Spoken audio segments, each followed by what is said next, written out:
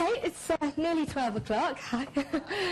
Lovely to see so many of you here. Thank you so much for coming along to the Open Day. I hope you'll find it a really exciting day. There's so many things that you can do through this department that until you really scour through the course booklet, you don't know, your secret passion might just be in there. So do keep looking. Yeah, I have come along today. This is my media work today. Delightful image by the Times of me as a Viking. I wear that at the weekends, that hat. It's mostly for weekend wear. But yeah, I've been lucky enough to have both an academic and a media career over the last few years. And I've made some wonderful programmes with the BBC on stained glass windows, on Viking sagas, and I've just completed one on the 100 Years' War, which should be going out in the next month or so. But I'm here today in my capacity as the course director for the undergraduate certificate in History of Art. I'm incredibly proud of the course. I've been directing it for the last couple of years now, and it really is a wonderful course in terms of the scope of what you can study. History of Art is taught in many different departments across the country, but not all of them go into the medieval period. Not all of them have the same approach that we do in terms of providing the tools that you need to be an art historian, right from the word go. It's a 2-year part-time course, and we have a team of tutors on the course, including myself, and some other really wonderful people. It's you can see here how it breaks down year 1 and year 2. If you want any more information, there are leaflets about the course going around. And my email address is on that. It's also on the top of this. Do email me. I'm always keen to answer people's questions, to hear anything, any questions you might have in terms of the course. And hopefully I'll see some of you who are in the audience in September for the new intake when we start then. But I'm not here to simply sell the course. I'm here to tell you about my passion. This really is a treat for me, 45 minutes on illuminating the Dark Ages. This was my research topic. It's what I did my thesis on. And I'm fortunate enough that the certificate allows me to teach some of this as well. So it's one of the few art history courses where we go back as early as Anglo-Saxon and early medieval stuff. The big question hanging over this period is it art? I've got a wonderful example of what is assumed to be art, beautiful 3-dimensional classical statue, and then an example of the sort of thing I study. This is the Fuller brooch, and it's a difficult one because what we're dealing with the majority of Anglo-Saxon art are smaller, portable objects. They usually come more under the heading of crafts than art, so things like leatherworking, boneworking, textiles, metalworking. But I think it is incredibly valuable looking at Anglo-Saxon artifacts as artworks because they are the creative output of these people. This is what they invest their time, their energy, their interest in aesthetics and beauty in creating. So I'm going to show you a few of my favourites today. But I wanted to really explain why I fell in love with what's otherwise quite an obscure art historical period. And it came to me through the literature. I studied literature for my undergraduate degree, and I had to do Old English. And I had this wonderful moment with 3 weeks before the start of term where I'd been sent something from my tutor to say, right, you must translate these poems in Old English before you arrive. And I thought, oh great, ye oldie pubby, it'll be fine. I'll just knock the e's off and it'll all make sense.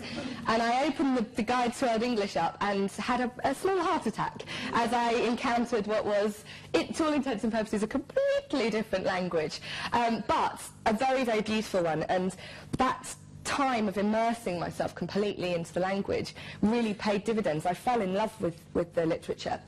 And there's a lot in Old English poetry that resonates for me, particularly the sound of it. So I was going to read you a little bit, just because it is a beautiful sounding literary language as well. Eal is eathos licha, eothan richa, on wendeth, wirda jeskeaf, weord onda hefenum, herbeth feolina, herbeth freondalina, herbeth monlina, herbeth maelana. Eal vis eorthan yesteal, idal wertheoth.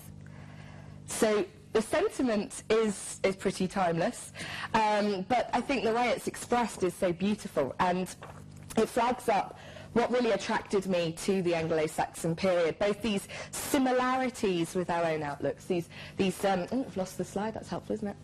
These shared human concerns, these things that have concerned humanity through time, but also the uniqueness of it, the things that make it so different, the sound of the language, the way that poetry is formed, the way it rolls on alliteration and rhythm rather than on rhyme. These things all really appealed to me, and they got under my skin. But it wasn't until I encountered the material culture that I realised these things I was attracted to in the literature carried over into the daily lives of these people.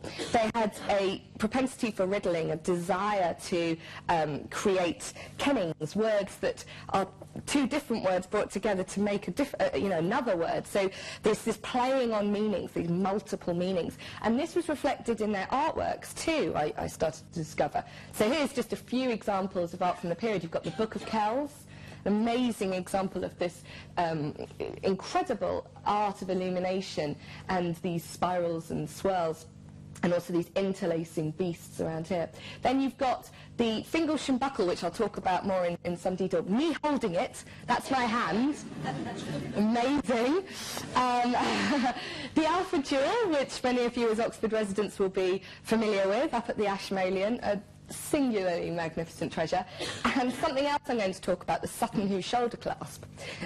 But what I realised was that with a lot of hard work and a lot of effort, there was a huge amount of reward to be had from thinking your way back into this period through the texts, not just the poetry, but through the prose, through the theological material that was coming out, the historical texts, but also understanding the language, how they spoke, how they wrote, and the fact that this was a time where languages existed alongside each other, so Latin and Old English. It's not been easy over the last however many years to get closer and closer to this material. You have to have done Old English, the history of the English language, paleography, all these different skills. And yet it is all about thinking your way back into that moment. What moment are we talking about? Well, we can think about it as the Dark Ages, that wonderful misnomer that I've used in the title, called the Dark Ages because, to all intents and purposes, there is certainly a dropping away of written evidence and written material with the decline of the Roman Empire. We can date it to around 420 when the Roman troops were withdrawn from Britain.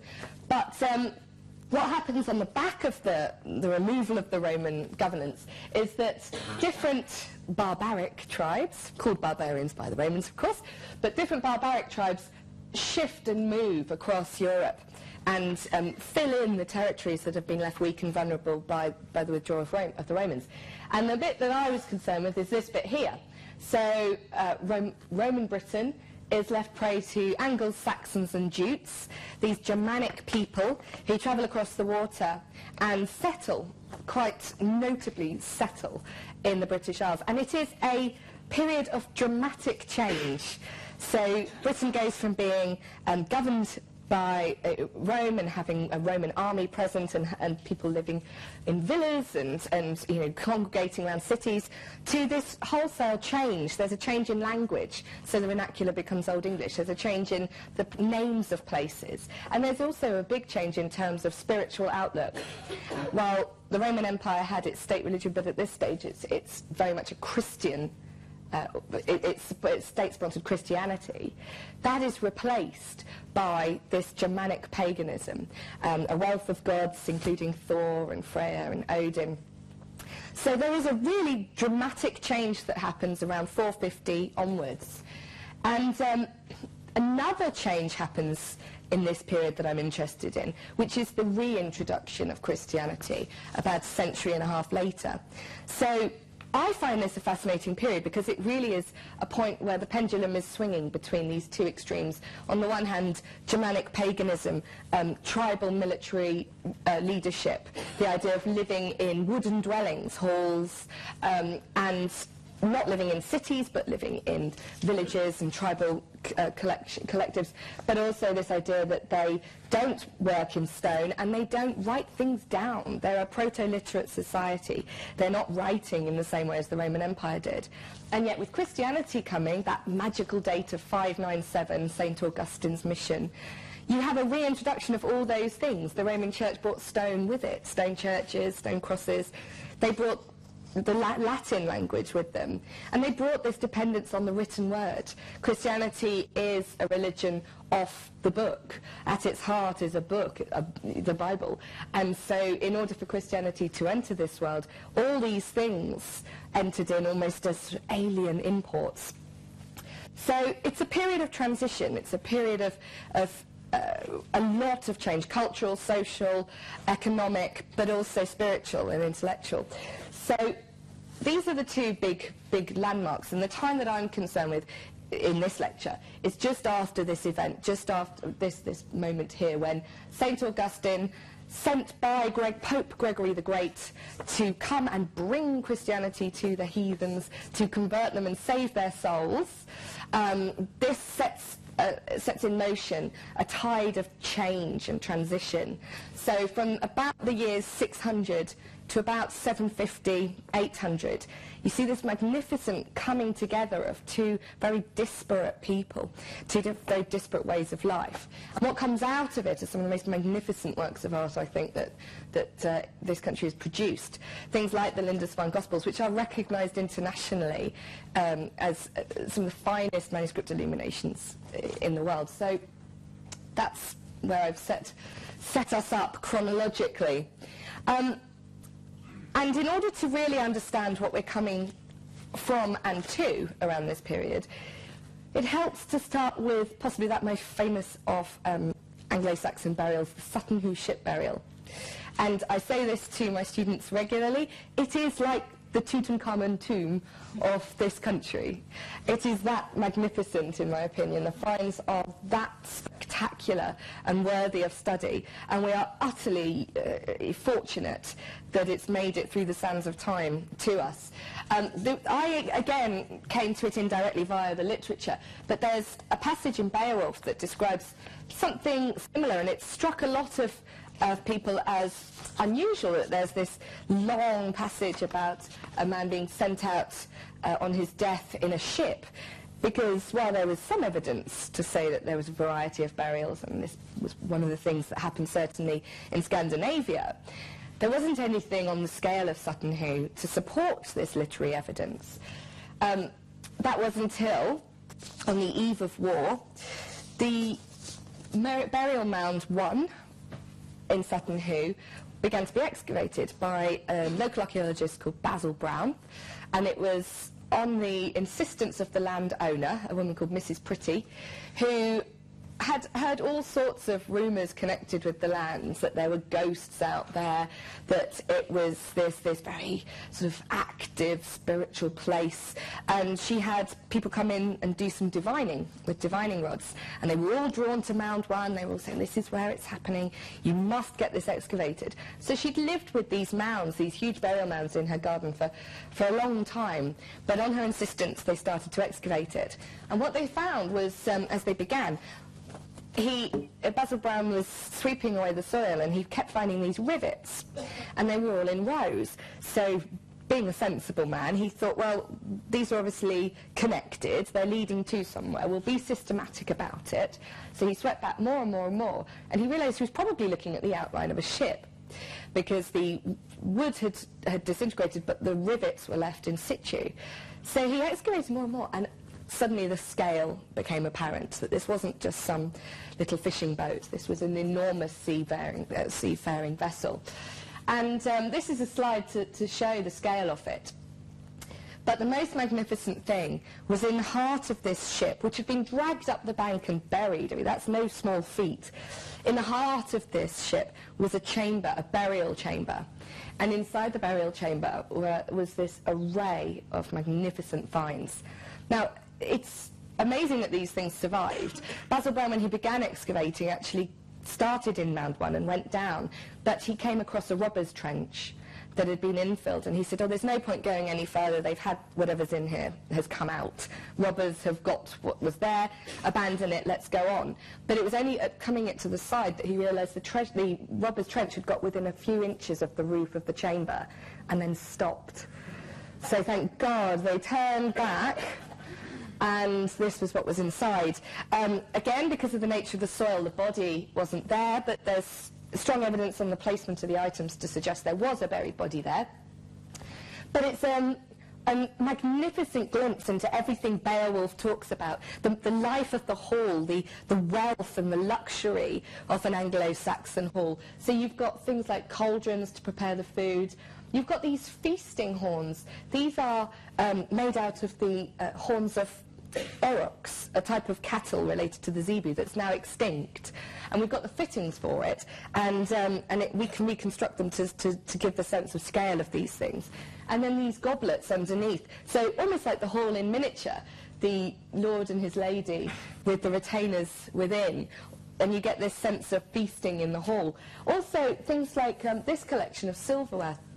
There are vessels here that have come from Byzantium. This dish here, known as the Anastasius dish, it's the largest surviving single dish from Byzantium at this point, and yet it's buried in East Anglia at this time of such great change and transition. So the burial has preserved all sorts of things.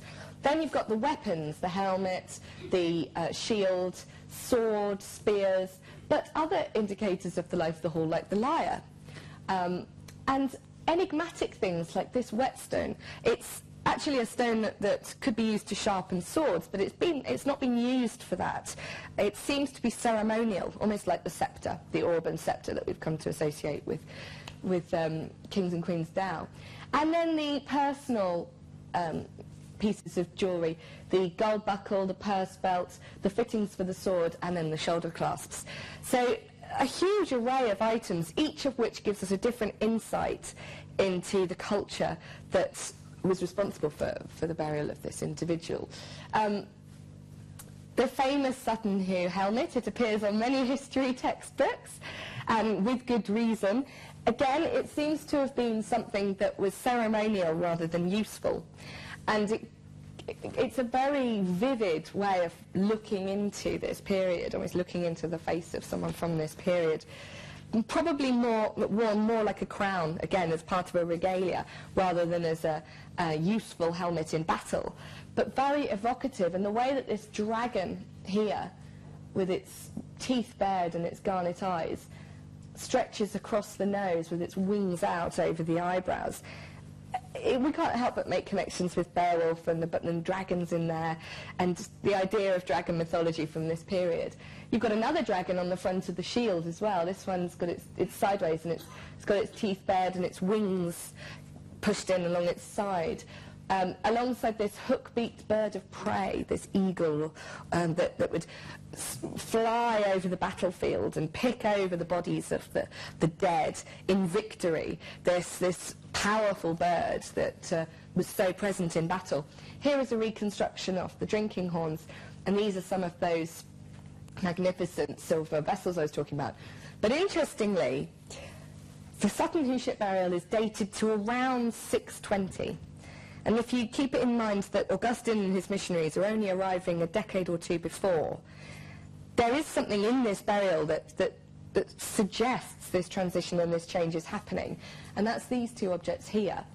These are baptismal spoons, and etched on the side, on the arms of the spoons, in Greek, are the words Saulos and Paulos, Saul and Paul.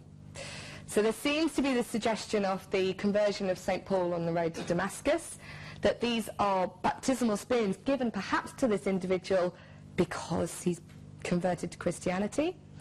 It's a very complicated set of artifacts in here. So much of it screams Germanic, pagan, tribal, military.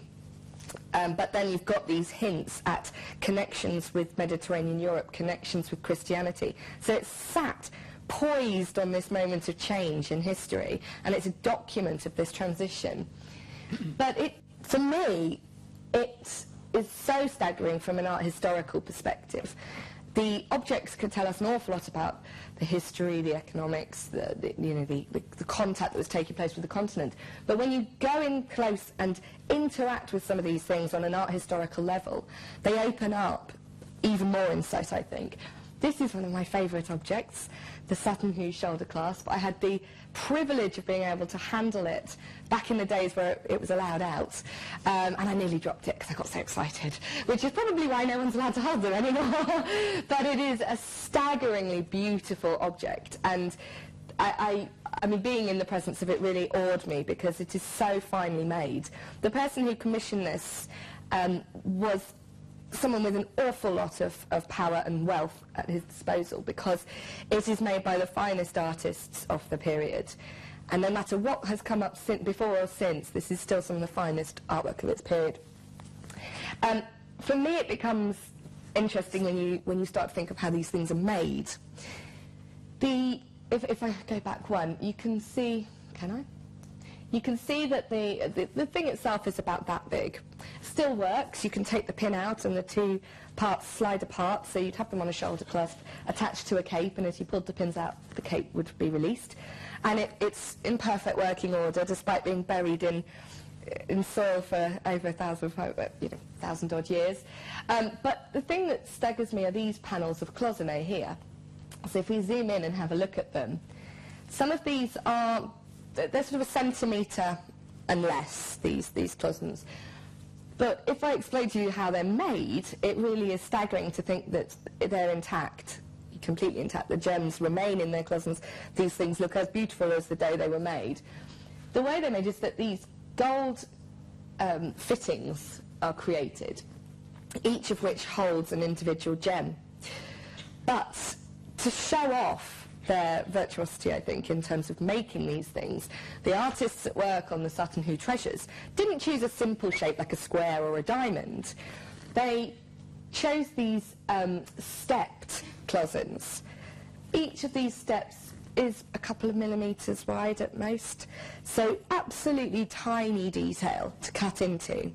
And that's fine if you're bending wire, that's doable. You can have cloisonne fittings on rings now that have to hold the gem in place. But what's staggering is they've then had to cut garnets to fit into that space exactly. Garnet's a tricky material to work. It comes in layers like this, and you slice into it and then polish it so you get a gem that is thin enough to be transparent. And it chips easily. It's not the easiest thing to work.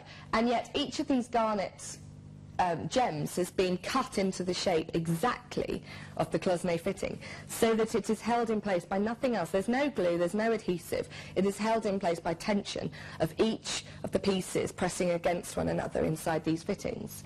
That's astounding in itself. But in the pursuit of aesthetic beauty, the Anglo-Saxons took it a stage further. They're interested in chiaroscuro, the play of light and dark, and this idea that you enjoy the play of light, the light on a weapon as you go into battle, the way that it captures it in candlelight and in different lit environments. And yet, if you look at the shoulder clasp, it's quite a flattened object. There isn't an awful lot of opportunity to play on the potential of the gold and the garnet. So what they've done is inside each of these cloisonne fittings, they've hammered down a piece of gold so that it is thinner than paper, absolutely, paper-thin gold. Then they've stamped it with a checkerboard effect. This is a stamp that gives the indication of it. And you can see, I think, looking at the slide, this checkerboard effect going on behind it. So if I tell you that each of those checkerboards that you can see is probably about 0.5 millimetre across, you can think this is impressive stuff. They're making these imprints that are so microscopic. If I then tell you that inside each of those checkerboard squares is another checkerboard, then you get the sense of the magnificence of this thing. These are difficult to see with the naked eye. If you add to that the fact that they're working in poorly lit conditions, they don't have electricity, they don't have artificial light, this is incredible to me that these things were created, and all for this sense of the pursuit of beauty, the pursuit of the effect. As the light hits the garnet, it shoots through, and then it radiates back off the gold checkerboard effect, filtering out and creating a sparkle. That's why they've done it. And yet it just astounds me that they were capable of doing that all that time ago.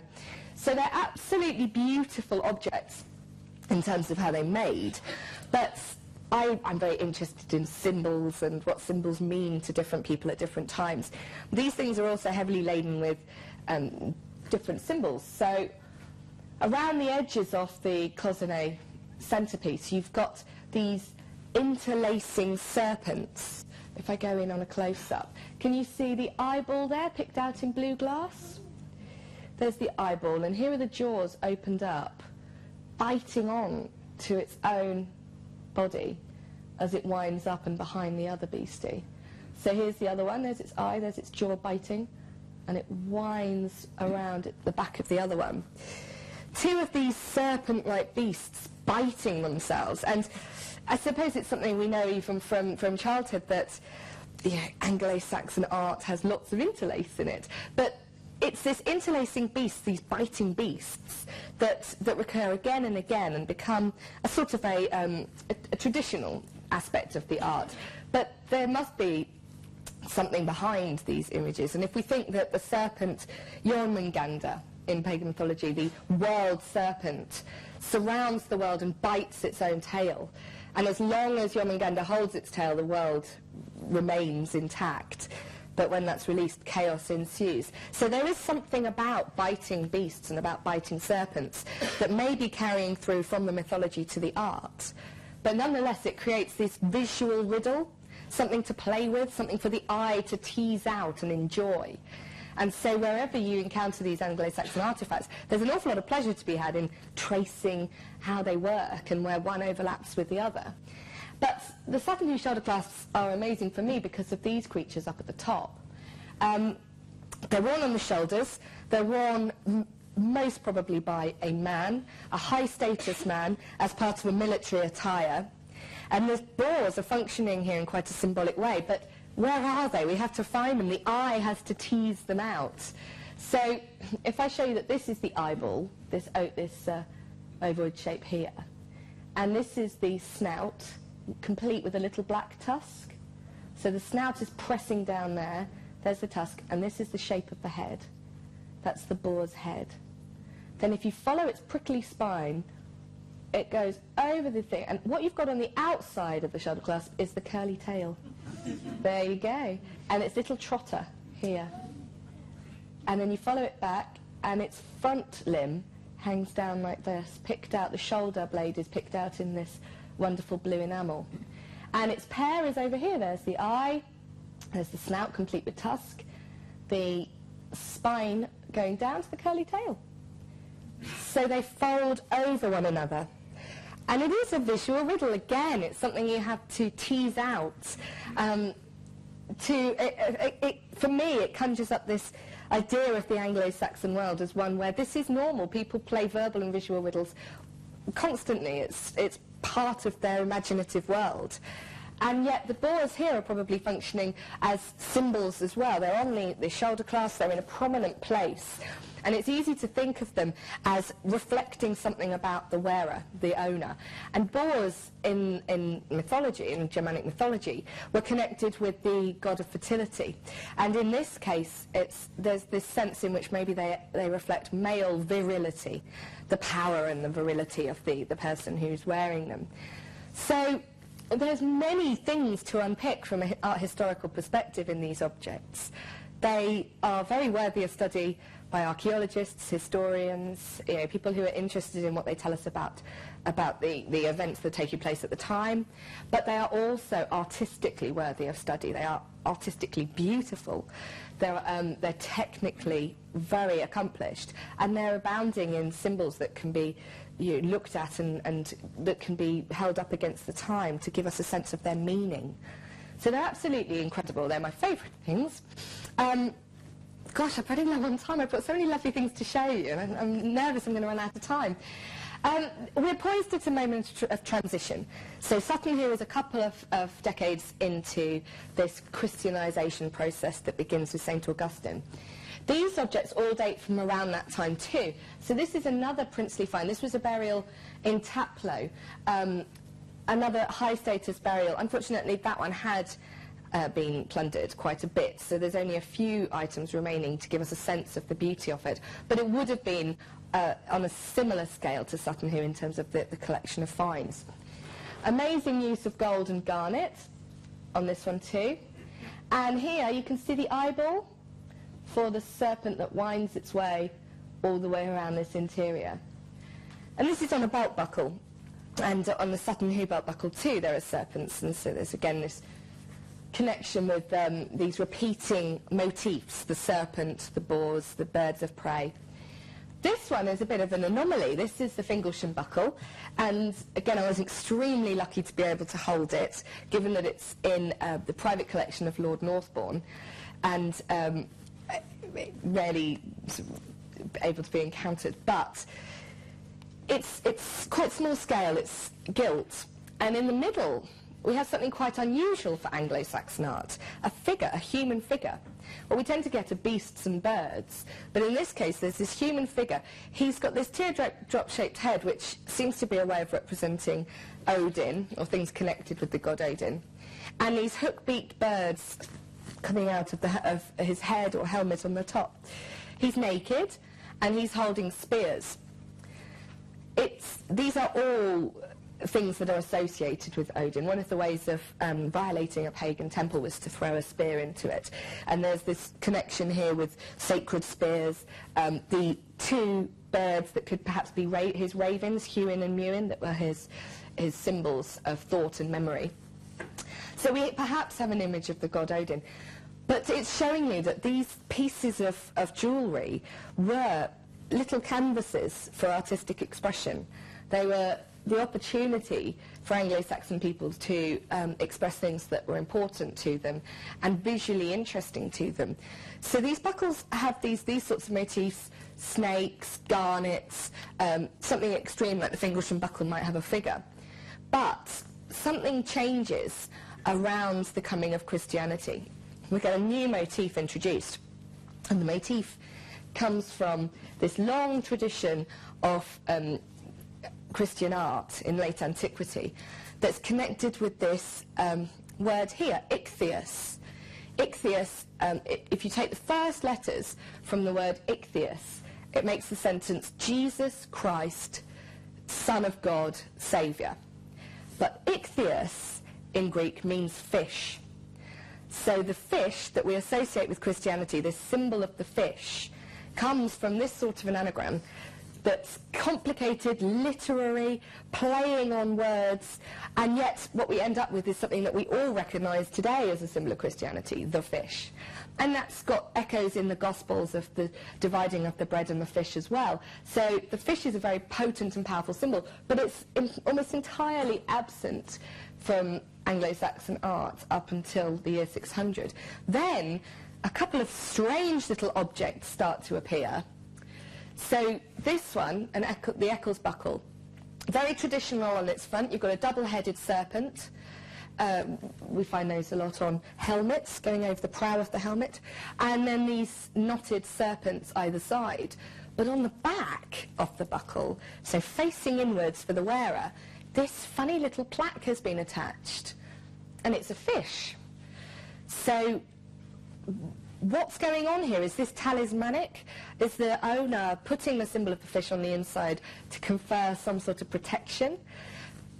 That seems to change again when we come to this object, the Crumdale buckle, because here, suddenly, it's all been amalgamated. We've still got knotted serpents going up the sides. We've still got gold and garnet. But here, in absolutely pride of place, this fish on the front.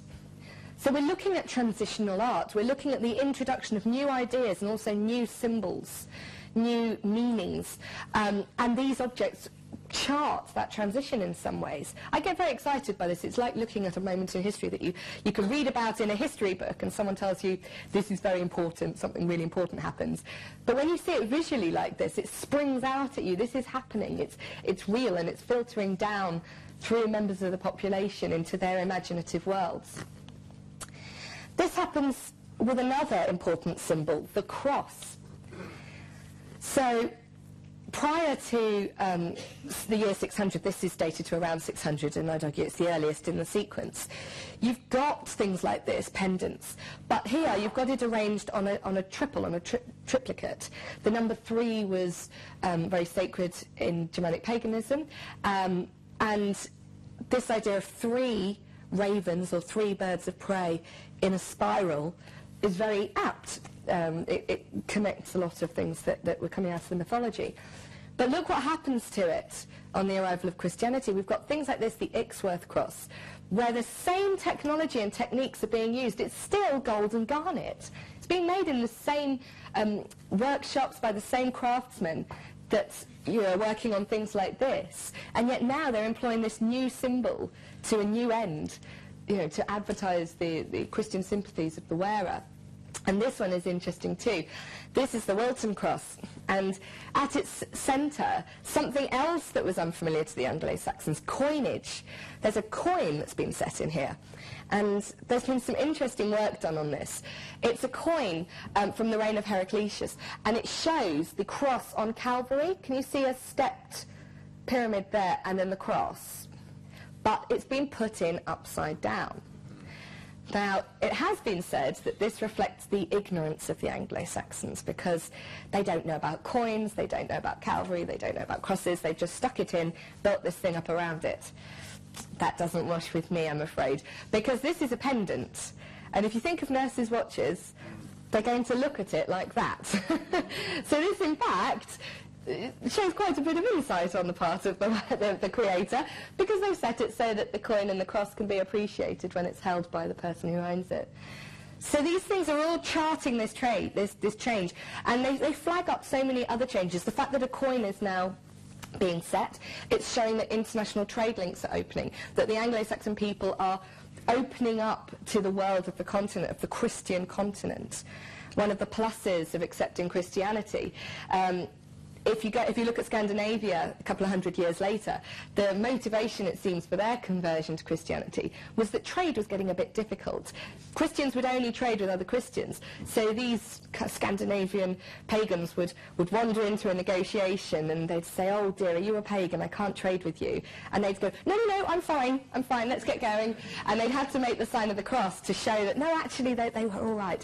But if there are many aspects to conversion, it's not just intellectual and spiritual in terms of everybody suddenly changing the way they think about God and creation. There are reasons for it, and there are waves and patterns to it. And the Anglo-Saxons show some of these waves and patterns in their artworks.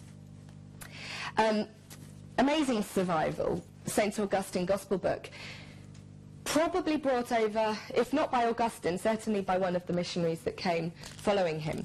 So part of that initial Christianization, and still a very important manuscript that's used when a new Archbishop of Canterbury, as we're going to have soon, it takes up his position. And so much of it would have seemed alien to the Anglo-Saxons when they arrived in 597. It's a book. If you're coming from a proto-literate society, the book must be the strangest thing. I've tried to imagine it. It's like that Craig Raine poem about an alien coming from Mars, and this is, how do you encounter these sorts of objects? If you are not using written words, and you are speaking in a vernacular that's not written down, the format of a book must be the strangest thing. It's held as sacred. It's supposed to contain the secrets that will give you eternal life. And in there, you open it up, and it's page after page of this indecipherable script held within, these covers. It must have just been a very odd object to encounter. Even more so as the artwork within it was very unfamiliar. We're looking at classic late antique art. You've got a figure in classical guys in dress, seated on a stela, and then these narrative sequences played out cartoon-like in this sort of comic book effect. Very much what we see in late antique sarcophagi. It's the way that a literate society makes use of its art. Christianity is, as I say, a religion of the book, and if you're trying to tell a story, you create an art that reflects that, which is a narrative art, an art that instructs and imparts sequence of your stories. So there's this narrative playing out.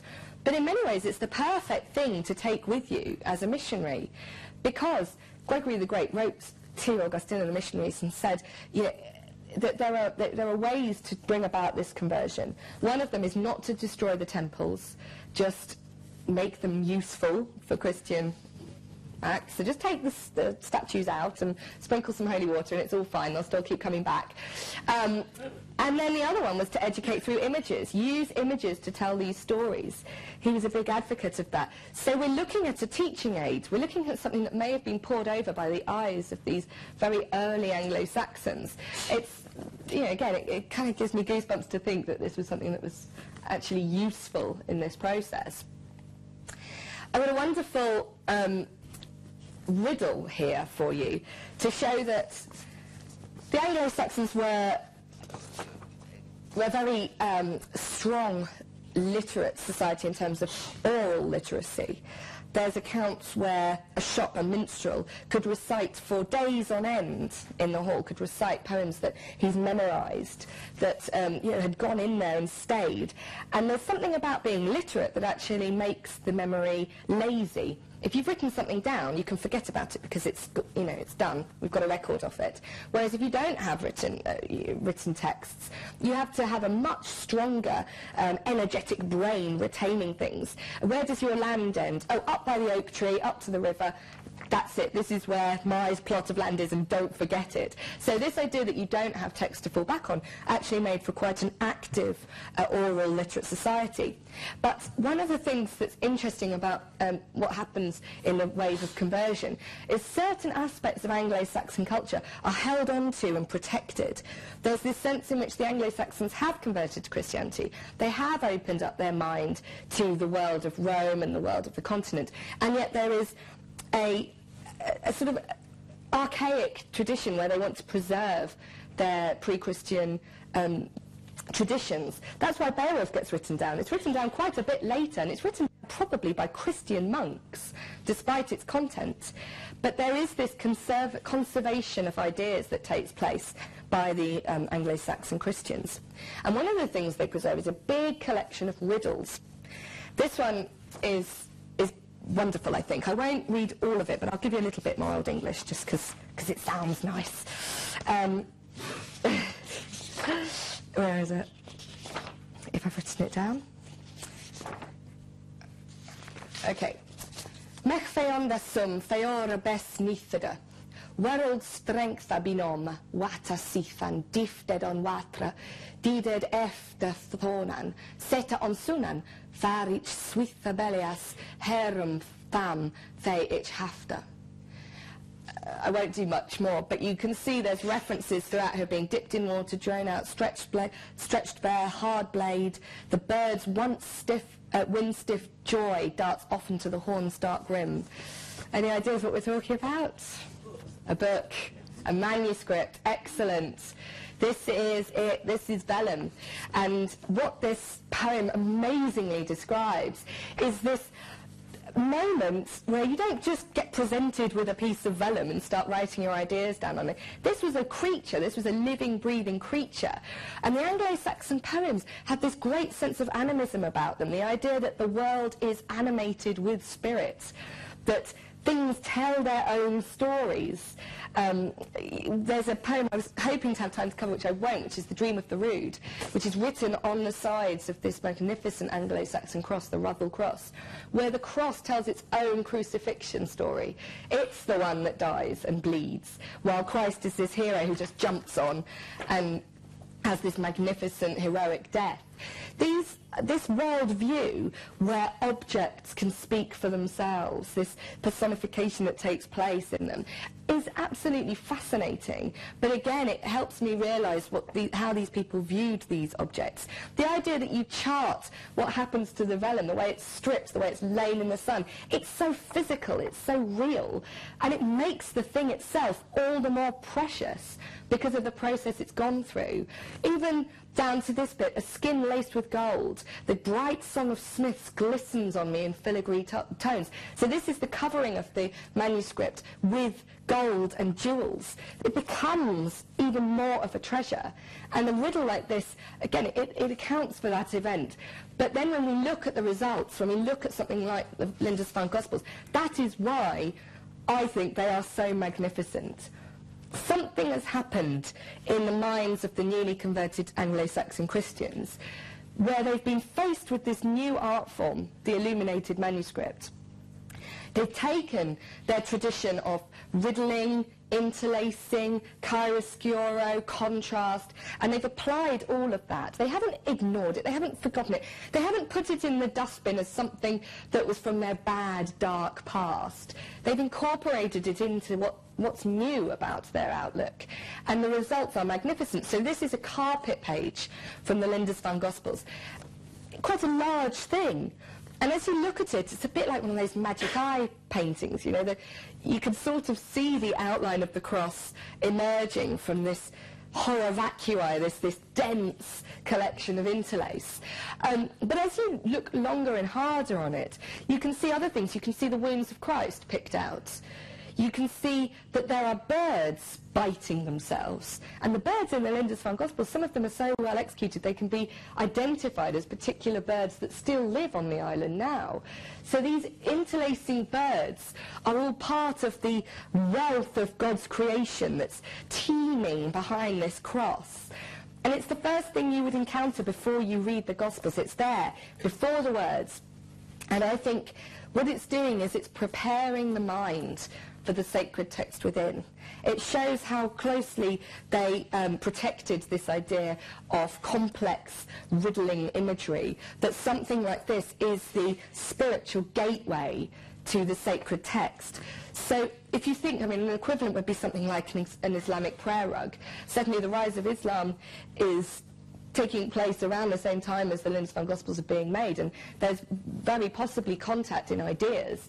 But this idea that you take figures out, you take narrative out, that's all going along with this idea of concern over representing humankind in art, the iconoclasm concern. So instead, in its place, what you have are geometric or non-figural images. And something like an Islamic prayer rug, if you have a decorative pattern and you move further and closer and further, you are meditating yourself into a feeling of spiritual awareness, heightened spiritual awareness. So these patterns, they're not just pretty, they're not just decorative, they're functional, they're part of this opening up the text within, and the art reflects that. What I find magnificent about Anglo-Saxon art is it's not text that takes primacy over image. It's almost like image leads into text. So with these carpet pages, they come here, you meditate, you ruminate, and then the pattern flows over, and it becomes the first letters of the word liber, liber generatio. So the book opens up from the image. The two go together. I've run out of time, I'm afraid. I brought some more wonderful things to show you, the thanks casket, the rubble cross, but they'll all have to wait for when you sign up to the certificate. So thank you very much for your time.